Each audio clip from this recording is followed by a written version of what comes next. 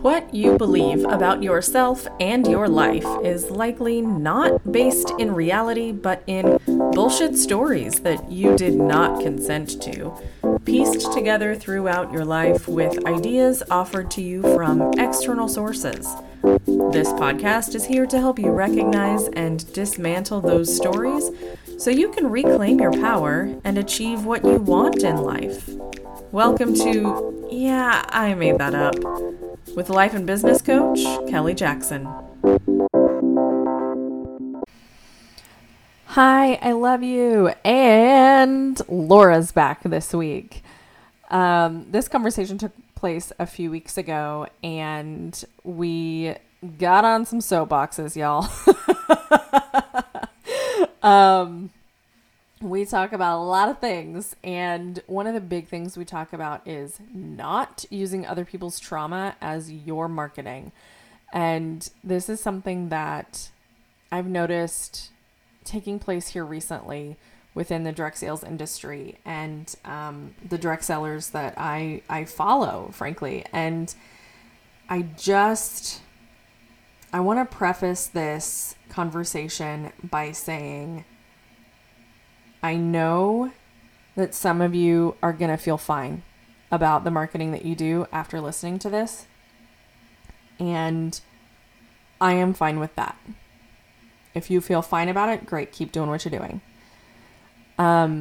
If after listening to this, you feel a little twinge of, oh shit, they are talking to me and I don't like it, I invite you to evaluate the marketing that you're doing and where that's coming from. If it's coming from a place of making things easy for yourself but not really paying attention to it, or if it's coming from a place that feels icky,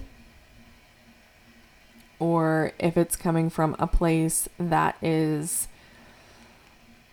I don't know, like scarcity, or I should be doing what that person's doing, or that person knows better than me, so I should just follow them even though I don't really like this, or anything that's questionable at all, I want to invite you to really consider what you're putting out and whether or not you want to continue to do that. Because when you are using someone else's trauma as your marketing tool, it sends a very specific message to people who might have seen you as a trusted resource, and that trust may now be broken. And I don't want that for you. Again, if you do this and you feel fine with it, great. Keep doing what you're doing. Keep rocking with your own tactics and the things that feel good to you. Because ultimately, you want to show up as fully yourself in your business. And if that's fully you, it's going to translate in a way that works for your clients, that works for your audience. If it's not going to translate. So, with that said, again, I love you. And I'm sure I'll get some feedback about this episode, which is fine. But just kind of listen and see what happens in your body as you listen. Your body's going to tell you. Your body's going to tell you what is right for you. I can't do that. I have no idea what's right for you. And if you are listening to this and you're like, oh, I would like to show up more authentically in my business because this is not authentically me, how I'm presenting, then, shoot me a message. Facebook, Instagram, my website, pressurepointcoaching.com. On Instagram, I'm at I am Kelly Jackson, and Kelly is spelled with one L and an I, so it's IAMKELI Jackson, JACKSON. And we'll talk about it. I do have a couple of one-to-one spots available still. Or, maybe the year-long program that I offer would be good for you and your team. We'll talk about it. Anyway, again, I love you. Enjoy the conversation between Laura, my bestie, and me. Oh my gosh, hello. I love you. And I'm so excited to be chatting with my bestie again today. So, the first time, also the last time we did this, I mentioned that we think we're going to make this maybe a monthly situation. And it seems like we're actually doing that. Laura and I have talked about doing a podcast together for like, I don't know, fucking 3 years or probably more than that because pandemic time is even weirder than normal time.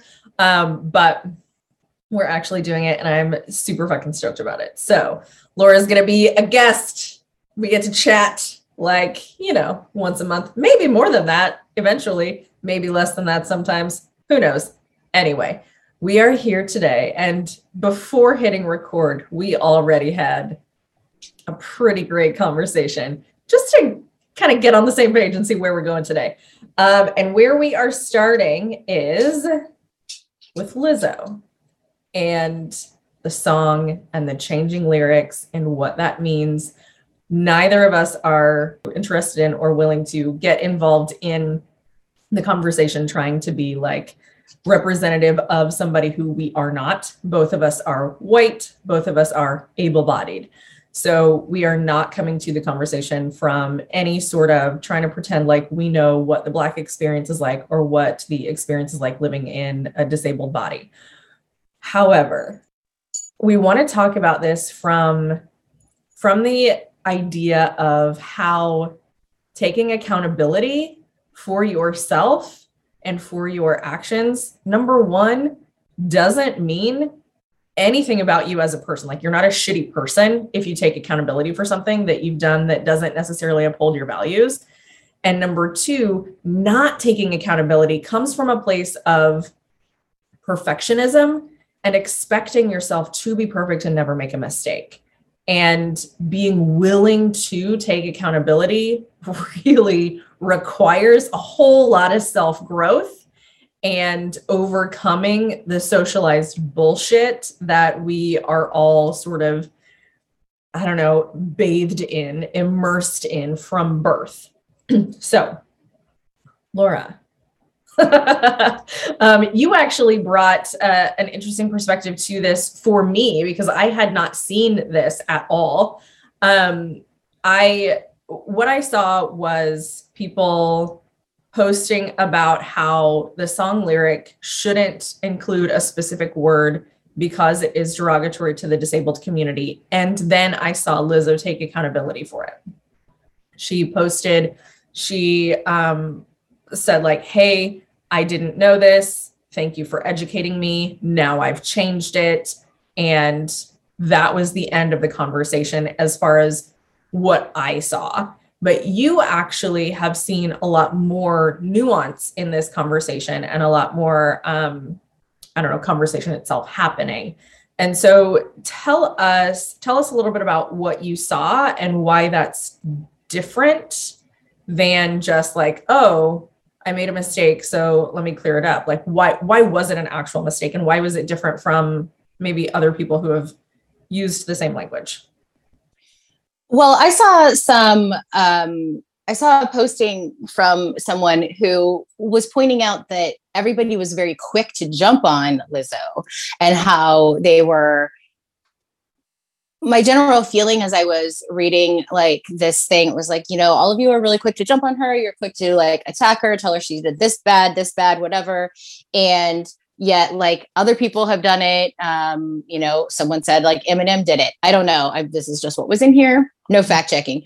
And what I was seeing was holding her to such a high standard that then the second she included a word in a song that like, I'm sure it's because it rhymed and it fit and it's whatever. She thought it was just a slang vernacular, as I did too. I did not know the origins of the word. I did not know that either until now.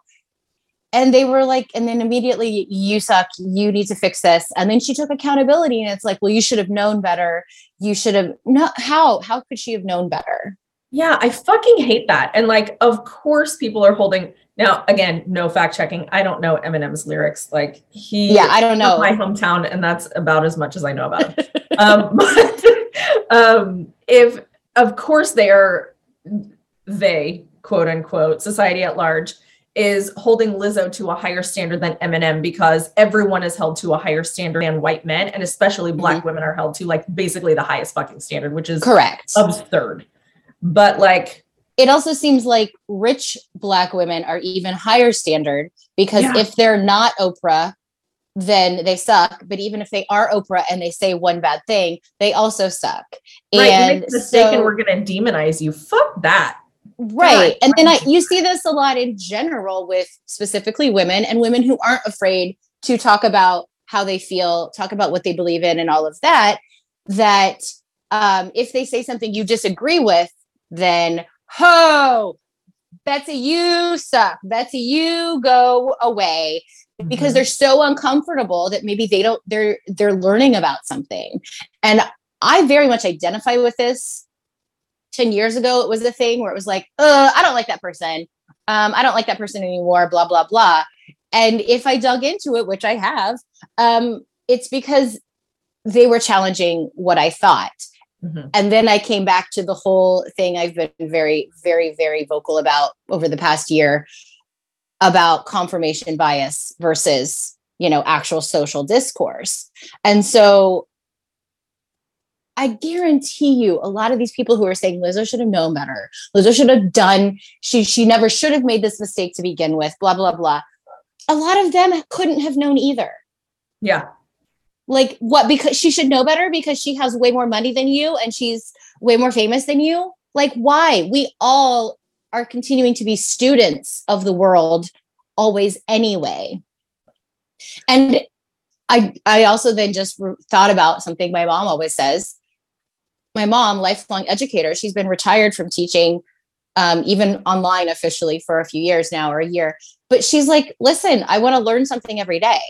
Yeah. If I don't learn something that day, that's the day I might as well die, because I've heard your mom say this. Student. Like she is, she's always learning something. Or when we're on vacation, she's teaching you. She's like, oh, well, do you really want to know? Let me tell you scientifically why that tree is doing that thing. And I'm that way too. Like I want to learn. This is a way to be learning, and learning doesn't just mean facts and figures. Learning means understanding nuance in people, understanding that, we all can make mistakes, but why are we holding everybody to this standard that we're probably holding ourselves to? But when we do it, we're going to ignore it. But when other people do it, we're going to attack them. I don't think that we ignore it when we do it to ourselves, though. I don't think we ignore it at all. I think that we beat the shit out of ourselves and beat ourselves down and hold ourselves back from the things that we want. And I think that we only hold other people to those bullshit standards because we hold ourselves to them. And when we are willing to let go of that perfectionism within ourselves, and when we are willing to let go of all of that bullshit within ourselves, then we are able to see nuance in other people. We are able to offer other people grace, where before we would just hold them to an asinine standard that no one is able to uphold, and then knock them down at the first fucking thing that we either see as a mistake or just don't agree with. Valid. And I do think I spoke a little too fast, which is normal for me. But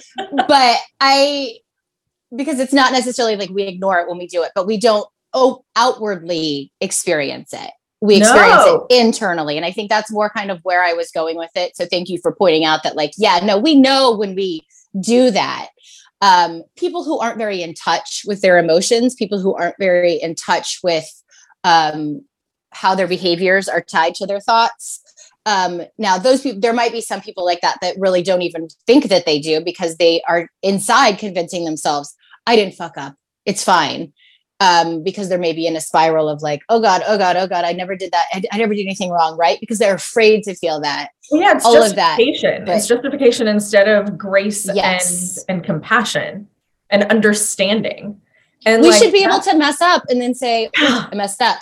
And then we should be able to move on ourselves. Mm-hmm. But if other people aren't going to let you move on, what? I see this and it just frustrates the hell out of me. Well, and I think that, so with the idea that we don't allow ourselves to publicly talk about our mistakes, which is essentially what we're getting to here, is like, when we make mistakes, we beat the shit out of ourselves, but it's internal and it's self-shame and it's a self-spiral. And we might have an internal justification, or we might even have an external justification where we tell all of our friends why it wasn't our fault or why it wasn't a mistake or like what the fuck ever. But like, when we don't allow ourselves to make a mistake and especially publicly discuss those mistakes, then we completely hold ourselves back from anything that it is that we want, because we don't think that we are able to take any action unless it's going to be absolutely perfect. And then we know it's not going to be perfect because, oh, I've made mistakes before, so I can't fucking do it. And we just like don't do anything. And that's the kind of bullshit that, first of all, is the basis for cancel culture, call out culture, whatever the fuck you want to call it. And also is the basis for why so many people do not succeed in the endeavors that they go after, whether that's direct sales or it's fucking learning how to surf or like whatever else. Like, when you start something, if you are expecting yourself to not make a fucking mistake, because if you do make a mistake, you're going to beat the shit out of yourself, you don't allow yourself to learn and grow. You don't allow yourself to be a beginner. You have to be willing to be shitty at something in order to get good at it. Right. And not only have to allow yourself to be shitty, you have to allow yourself to recognize when I could have done that better. And I'll try it again next time and maybe it'll be better. Maybe it won't, because also that's what the human experience is. Yeah. Figuring out what doesn't work is just as valuable, if not more so, as figuring out what does work. And this goes into any type of business. I mean, direct sales, having a party and you come back and you're like, oh, I didn't have very high sales, so it was a bad party. What else though happened at that party? Did you make connections? Did you feel more confident talking to people? Did you share information or have feedback from someone? I mean, it's not just about that one thing either. And so if we're totally looking for how we're going to fail, because we know we're going to probably suck and then just have to move on, then we're also not always seeing the other stuff. Mm-hmm. It's the bugs on the windshield thing. Don't look at the bugs, look at the road. Yeah. Very valid in this, in anything too. Don't look at the bug of Lizzo saying that one word.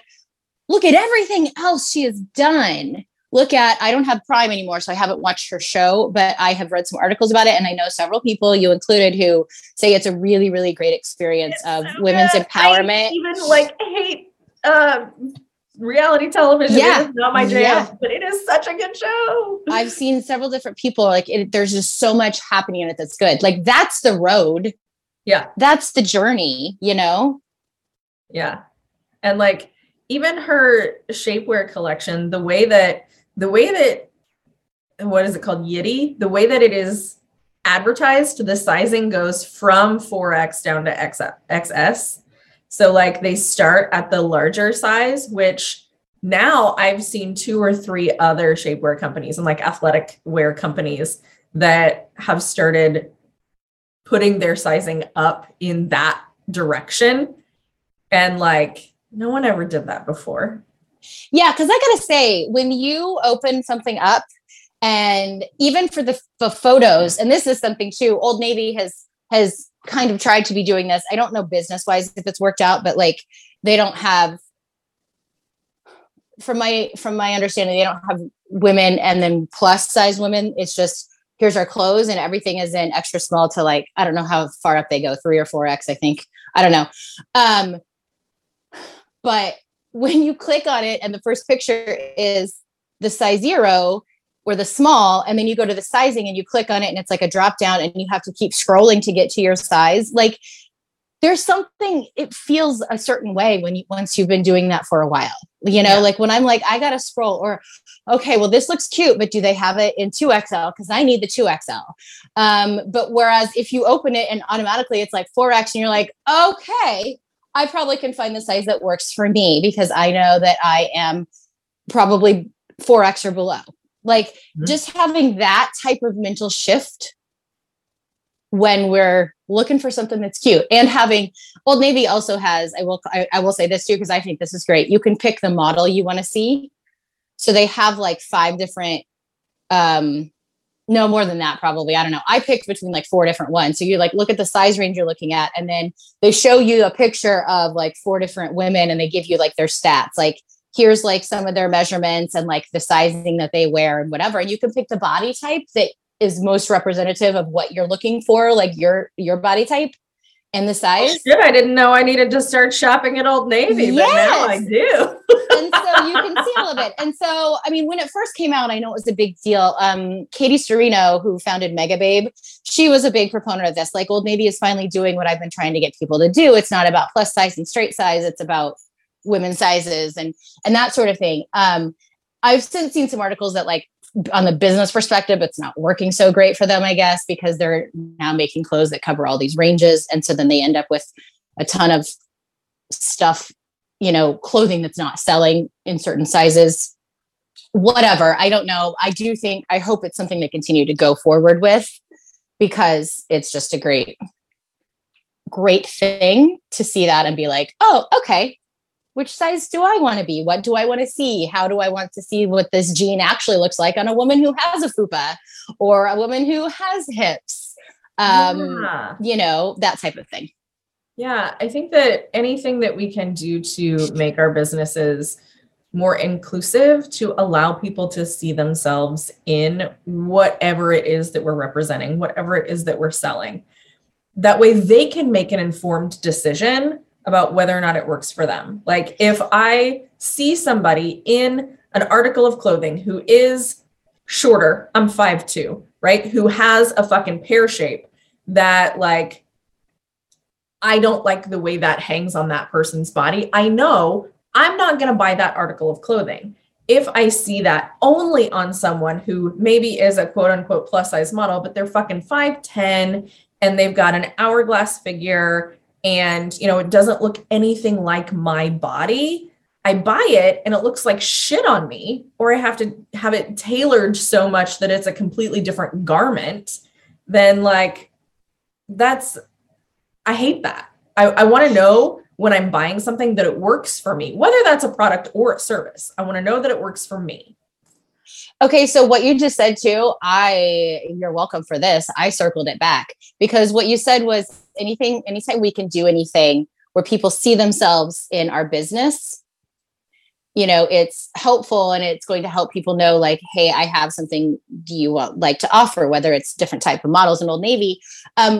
That's also exactly what Lizzo was trying to do in this song. She changed the lyric because she's showing you like, this is the type of person I am. And this is the type of person you can be too. Like I'm showing you that you can be a, you know, consumer of my goods, which is, you know, music, whatever, or her plus size, whatever, because like you can make a mistake and then you can say, I learned and I'm growing better. And that's exactly the type of person I want to see. I don't want to see someone who doesn't show me anything they've ever done wrong. And I don't want to see someone who doubles down on that. I don't want to see someone who's afraid to point out that there's nuance, afraid to point out that something is just scary, afraid to point out that maybe I don't like what the media cycle is doing with this. And just because the media cycle is putting this at the top of all of my news stories, that doesn't mean I want to do it. I mean, can we talk about people commenting on the Oscars or the recent court case that's very traumatic, especially people who are survivors of or have had any experience with domestic violence? Yeah. That's very sad. Amber Heard and Johnny Depp. That's very two people who are there's so much sadness and stuff happening around that. And if I see a business taking advantage of that and being like, oh, this is funny, I don't know that I see myself in your business. Right. Even if it's funny. And I still don't think I see myself in that. Not only the idea that I don't see myself in your business, but that like you're actively using something that may have affected my life or the life of someone I love as a joke. using, oh God, Jesus fucking Christ, using anyone's trauma or deeply held personal experience, whether it's their sexuality or their ethnicity or anything, their gender, as a fucking joke in order to promote your business, and you can fuck right off. Yeah. Like that is not, that's not an ethical way to grow your business. It's a really deceitful way to grow your business. And it's a really harmful way to grow your business that ultimately probably isn't going to grow your business. It's not about the like, it's not about the laugh. Yeah. It's not about that one post where a bunch of people laughed about it. It's about the next time they see you post about something that could be somewhat traumatic for some people, and there's another laugh about it. Oh, this person isn't taking certain things trauma. Or it's the next time you see them in person and they've had an experience that's similar to that experience you were laughing about. I can't fully, I don't feel fully comfortable around this person. Well, and if you are using the Johnny Depp Amber Heard trial, for example, as an algorithm booster, if you are using that as an algorithm booster, if you are somehow manipulating the experience of that trial and the experiences that the people involved had in order to make it some pithy bullshit thing to grow, quote unquote, your business or grow your community group or whatever. And then 3 weeks later, you post something about domestic violence, or you post something about addiction that is, something that I would identify with. Something that I'm like, oh yeah, this is really useful information, or you're promoting some sort of a nonprofit organization that offers support. I don't fucking believe you. Yeah, I don't either. I don't believe you. And I don't feel safe to divulge my experiences to you. And if I don't feel safe with you, I'm not going to buy from you. Yeah. And I tell you the amount of women when I was actively doing parties who would divulge rape, sexual assault, yep, some form of domestic abuse, some form of even some different addictions, eating disorders. Those things were divulged. And some of the time when they divulged that, all they were wanting to order was shaving cream. Yep. But they were divulging this because they trusted me. Right. They heard me talking about things that are kind of that not, the average person talks about when they're walking through Target. I mean, they heard me saying these things and they trusted me. And every time I took in those stories with such reverence, maybe yeah. I cannot believe I feel incredibly honored that they could say this to me when I know a lot of times they told me 90% of the people in the other room didn't know that about them, even if they saw them every day. Yeah, absolutely. And I can't tell you how many times I had people come out to me. Their friends didn't know, because most of the fucking parties that I did were in the rural communities surrounding Kansas City. Most of my clients were not city people. Most of my clients were rural people. And part of that was because so many people refused to drive that far. And I was like, I will go wherever I am needed. And I always assumed that I was needed in that particular space. And so many times people would divulge things like what you're describing, or they would divulge things about their own sexuality, or things about their, partner's sexuality, or their children's sexuality, or gender identity, or whatever, to me, because they felt safe in doing that. And if I'm using some sort of traumatic thing as an algorithm booster, they're no longer going to put that trust in me. They're no longer going to have that feeling of safety. And while I want to make this clear, it's not my job as in a direct sales position or as a coach to create someone else's internal emotional safety. It is 100% my job to show up as someone who they can trust and can feel safe with. Because if you don't feel safe with the person, you're not going to trust them. You're not going to do business with them. And how is it even fathomable that people can think that it's appropriate to use trauma as an algorithm booster. I just don't fucking understand. So I also, I want to be transparent in that I understand in terms of specifically, excuse me, specifically living with someone who has an addiction or experiencing some form of domestic violence or witnessing domestic violence.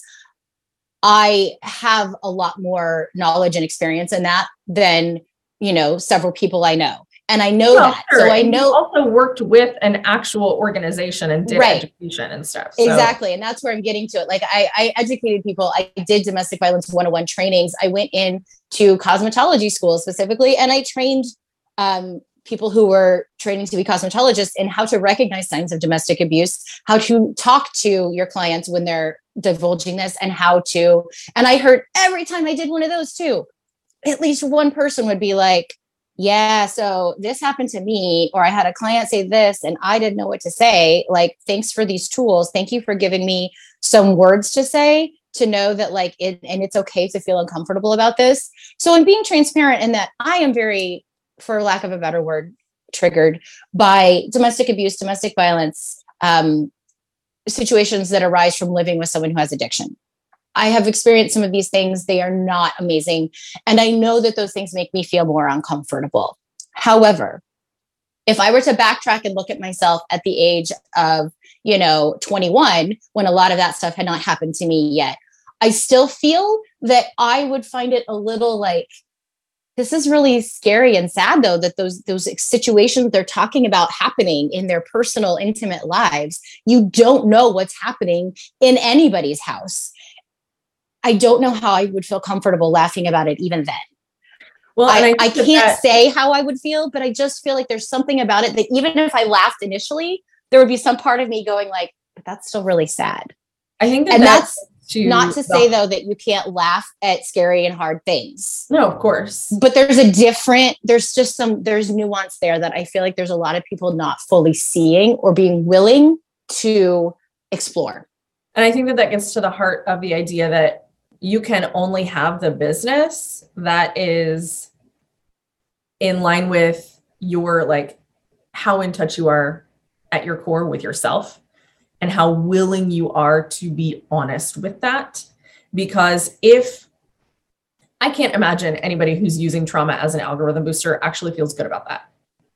If they were to stop and think about it, which I'm confident many of them have not, but if they were to stop and think about it, like, is this serving me? Is this serving my business? Is this serving my clients? 90% of the people would probably say no.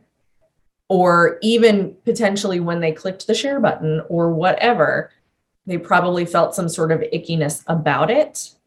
And when you feel that, your business is out of alignment with who you are. Also, you have to be willing to feel that.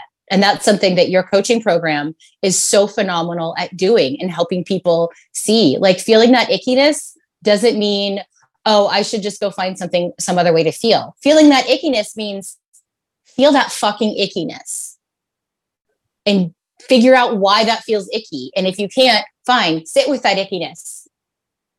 Don't try and say, oh, I'll just put something over top of this ickiness. I don't want that ickiness right now. Right. Or other people are doing it. So my ickiness is invalid. My ickiness doesn't matter. No. And I lived my life like this for years. Now, I'm sure I am not going to go back and dive through my Facebook. 10 years ago, I am sure there were things I posted, things I commented on. Oh, and I would 100% feel so shitty about it, seeing that I said that now. I'm not out here on my soapbox. I've never done this before. But I also think it's valid to talk about it, because even if people aren't seeing it now, guess what? I'm not saying you suck, and I'm not saying you can't see it, and I'm not saying you can't do better in the future. I'm not saying you can't serve that ickiness in people in the future, for lack of a better way of explaining it. But that ickiness is something that is okay. It's okay. It's a signal. It tells you something about yourself. It tells you something about what you're doing. It tells you something about your core identity. It tells you something about your values. It's your emotional fight or flight. It's your emotion saying something about this doesn't feel great. And I lived for years like this, thinking that that was a part of me that was broken and I shouldn't be feeling it. I thought it was my lifelong anxiety disorder that was like, you're broken, you're broken. That's why this part of you is happening. Nobody else ever has this. Guess the fuck what? Lie. Not everybody has the anxiety disorder that I have. Not everybody has had the experiences that I have. But guess what? People feel icky. Yeah. People feel emotionally icky at things. But if you're not taught or given the space to, or given permission to by yourself, and if you can't give it yourself, having someone else give that to you for you, to feel that ickiness, you don't know what to do with it. So you just keep on going, and then you just keep building shit on top of it. Mm-hmm. And I feel like I know I did that in my business at different times.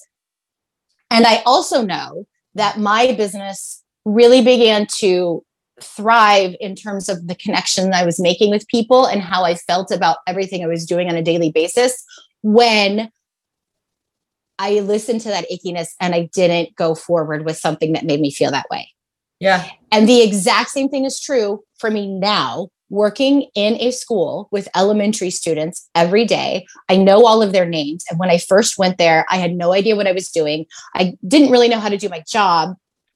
I knew I could do my job. I just didn't know how, because I'd never done it before. I had never done these tasks. I didn't know about the nuances of working with elementary students. I didn't know all of this stuff. And now I'm like, oh, there were things I did then that made me feel icky. Not in like anything towards the children, but they were just things that like, I wish I would have done it this way, because this way I know feels better for me. And I think it feels better for them too.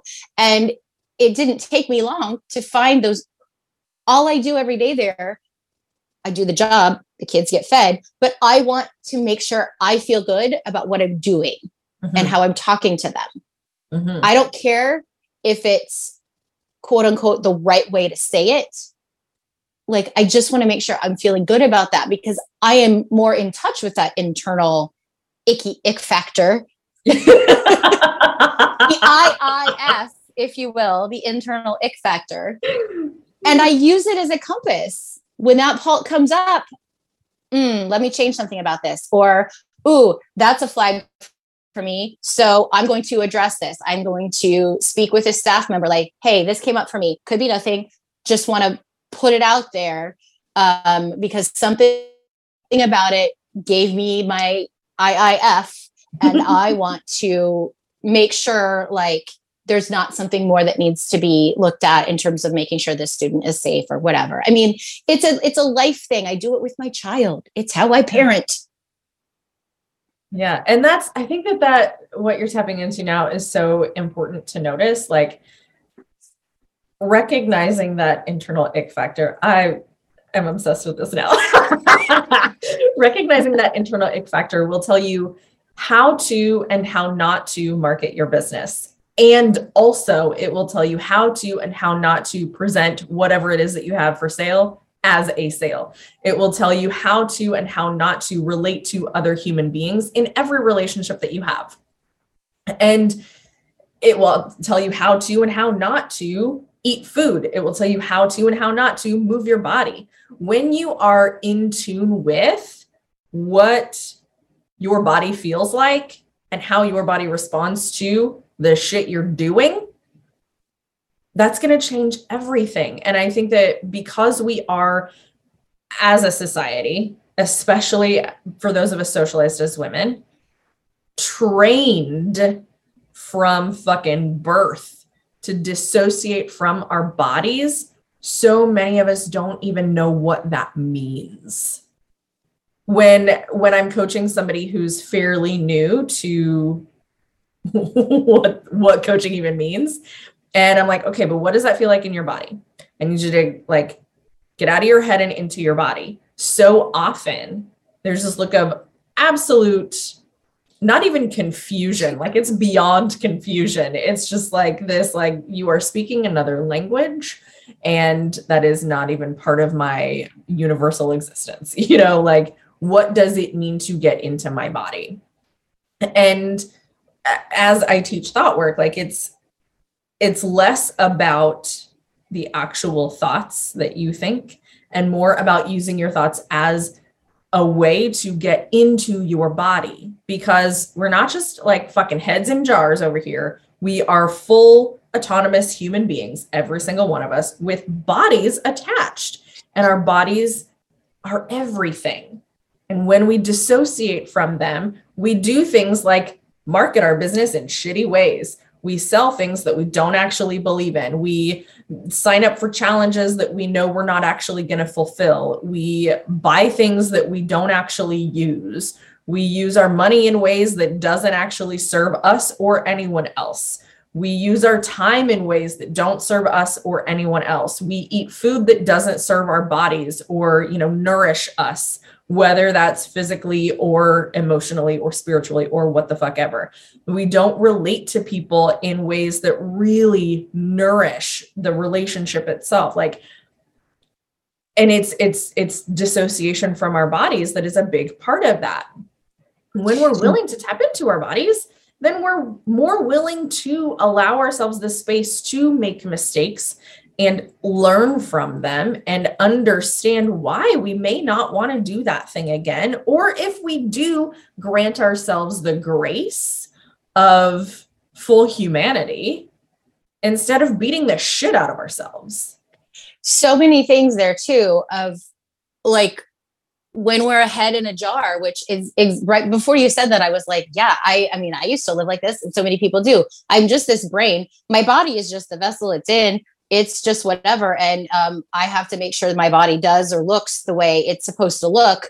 Right. Supposed to, right. In air quotes. Because the only thing I can do is think about what's inside. I can't do anything else that's going to affect the rest of this. Like, my emotions don't affect that. So I just have to physically make it look like this. So I have to buy the right clothes. I have to diet. I have to exercise. So this goes into body neutrality and all of that fight, that your body neutrality isn't about fighting and finding the perfect clothes and wearing the perfect size and doing all that. It's about how you feel. It's your internal ick factor. Yeah. And also, when we don't see our physicality as our emotions, then we don't see what 99% of the world sees. We think 99% of the world knows exactly what's happening in our brain because it's being broadcast on a ticker on our forehead.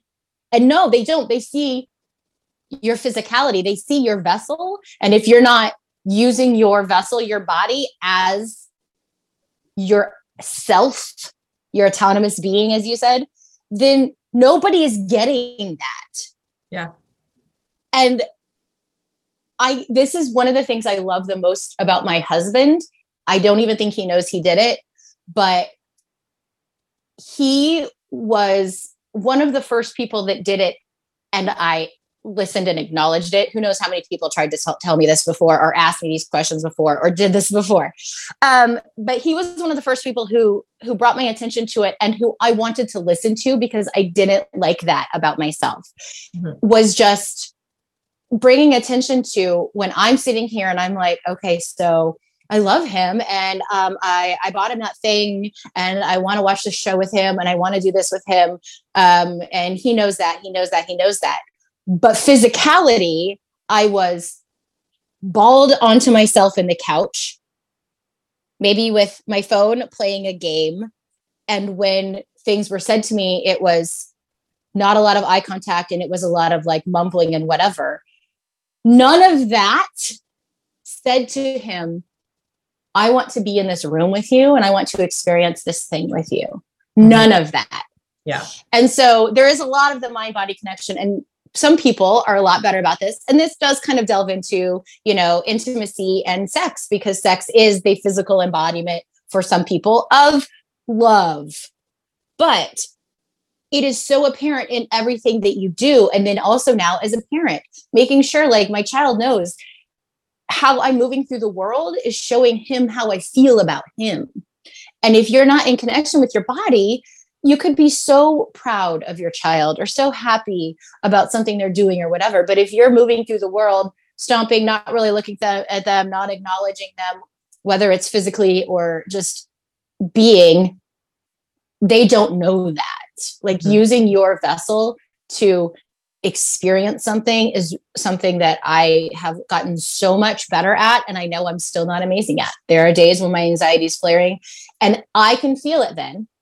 And now I'm aware and I say, hey, I'm feeling very anxious about a few different things today. So I know I'm more in my head. I call it in my head. I'm more in my head than normal. So my husband will say, hey, you don't look like you don't look like you're doing very good. Are you okay? Yes. Thank you for asking. It's this thing. And I know that I'm in my head right now and I'm okay with it, but I appreciate you asking if you can support me in any way. He's like, okay, thank you. Like he sees it and he immediately knows I'm in my head. Let me check in. Let me make sure she's doing okay. Mhm. Because he's learned my physical cues. And because he learned them, then I started to learn them because I wanted to have that relationship with him and help him understand that. When It is you're not easy. with your body, and when you understand what you're thinking that is leading to the emotional experience you're having, that is then expressing itself in the way you show up, then you're able to tune into how you're showing up and then choose on purpose how you want to show up. Because if the way you show up by default is completely detached from any of that, from your emotional experience and from your physical body, then you're not going to be able to show up in relationships fully because you're going to just be a fucking head in a jar. And that's not what anyone can or wants to relate to. No, a head in a jar can only go so much in the world. Like you can only do so much. You may seem like you're doing a lot, but you're not. Yeah. And this is another reason why your work, your coaching and your, thought work is so important because it's when you feel that emotion, what do you do? Mm-hmm. What are you doing? Are you eating? Are you running? Are you sleeping? And all of those things are some form of like physical activity, even if the physical activity is holding your phone and scrolling on Facebook. That's still a physical activity. That's still like your body is not in like, an echo chamber. Right. So it's like, what are you doing with your vessel when that thing is happening in your head? Okay. How does that feel? Do you want to continue to do that? No. Should we do something else? Okay. And that's where it's so valuable to recognize those things. And it is not easy. Like you said, I looked at you too. I'm like, I don't know how it fucking feels. I feel like me all the time, Kelly, but this emotion up here, I don't like that. Oh, wait, that emotion is in my body. That emotion is why I'm biting my fingernails. Oh, no, I don't believe you. I didn't want to believe you, even though I believed you, because I believe everything you say, even if I don't like it, because of our friendship and our relationship. But it is hard and it gets easier, but it's not always perfect. Ever. No, it's never perfect. Jesus God. It's no. But you have to be willing to feel that internal ick factor and see where it's taking you. And this is not something like, okay, well, read this book then and do this thing and then you'll be better. This is something like, just be aware always. Mm-hmm. And eventually like it becomes easier to be aware. And then eventually you start doing things that feel a little better. Speaking of reading a book though, before we started recording, you mentioned something about a book that you're reading and I want to know what this book is and more about it. Well, you probably don't, because it's a thriller suspense novel about two women and some really awful experiences they have when they're traveling alone in foreign countries. Think like borderline Broke Down Palace type stuff so far. Okay. But in it, I'm very fascinated to see where it's going to go, because one of the women, it's told from her perspective. It's like a, first person from her perspective. And she starts going to therapy to kind of like face what's happening, all of these traumas that have happened to her and her friend and herself. And I think I know where it's going, but then again, it's a suspense type novel. So who knows? But what the therapist starts saying is, oh, interesting. So you talk about that with your friend. Okay. So do you feel, and immediately the therapist starts saying, do you feel that you need to be perfect in your relationship with your friend? Do you have to have perfection with your friend? Mm-hmm. Does your friend need to be a perfect friend to you? And she just keeps circling this. And the woman, like, understandably, I've been in therapy before where I'm like, what are you trying to say to me? Like sometimes you don't need to know what they're trying to say to you. Just listen to their words and think about those words. But I've read through, there's been like 2 or 3 therapy sessions she's had thus far in the book. And each one of them, I'm reading them and I'm just like, this is just fascinating how it's literally a textbook therapy conversation. But at the same time, I have not read, I mean, to be fair, I only read novels now in the summer where it felt so real and nuanced. Like I knew I was understanding what the therapist was saying and why the therapist was asking that. And I also understood from the character's perspective, why the character was like, what is happening and all of this. And it was just all of those conversations in this novel really struck me as like, this is important and this is the stuff. And I don't read a conversation like this a lot that really gives you that, like, I see why she's saying this. Oh, I see that. Oh, I see that in my life too. I see that in here, the idea of perfectionism that is, pervading our culture. And I find it, I don't know when this book was written. I think it's within the last like year or 2. And I don't think that if this book was written 15 years ago, I don't think that conversation would happen in that way in the book. Yeah. Like, I really think I don't know anything about the author or anything. Once again, like it's on the book list of books that I'm like, thriller suspense recommended by this book list. Great. I'm going to try it. Cause that's where I'm at this summer. That's why it's the 5th one I've read in the last 3 weeks. Cause I'm just like, that's how I'm doing my summer. I can't decide if I want to find out more about the author and more about the nuance of it, or if I just want to let it exist in that its own little thing. Cause it's just really kind of fascinating. Yeah. What is the book? We Were Never Here. Okay. I can't tell you the author right now. It's on my Libby app. Our library got a new electronic book app and it is so good. It's so wonderful. I've been using the other one for years and the interface was awful. And half the time it would time out and it was hard to search. And this new one is really great. My kid and I we've both read several books on it and he's doing several audiobooks that way. And the interface is great and it's much more effective and efficient. And it keeps a list of what you've borrowed and read, which our other one didn't. I was like, I think I read this book before, but I don't remember. And I was like, I don't know. Now I can go back and be like, I borrowed this one. I had this one for 2 days. I had this one for 5 days. Yeah. I love that. Yeah. So anyway, that's the name of the book. Don't ask me the author right now, but I really am enjoying the therapist conversations and I'm interested to see where it's going to go because I'm only about a third of the way into it so far.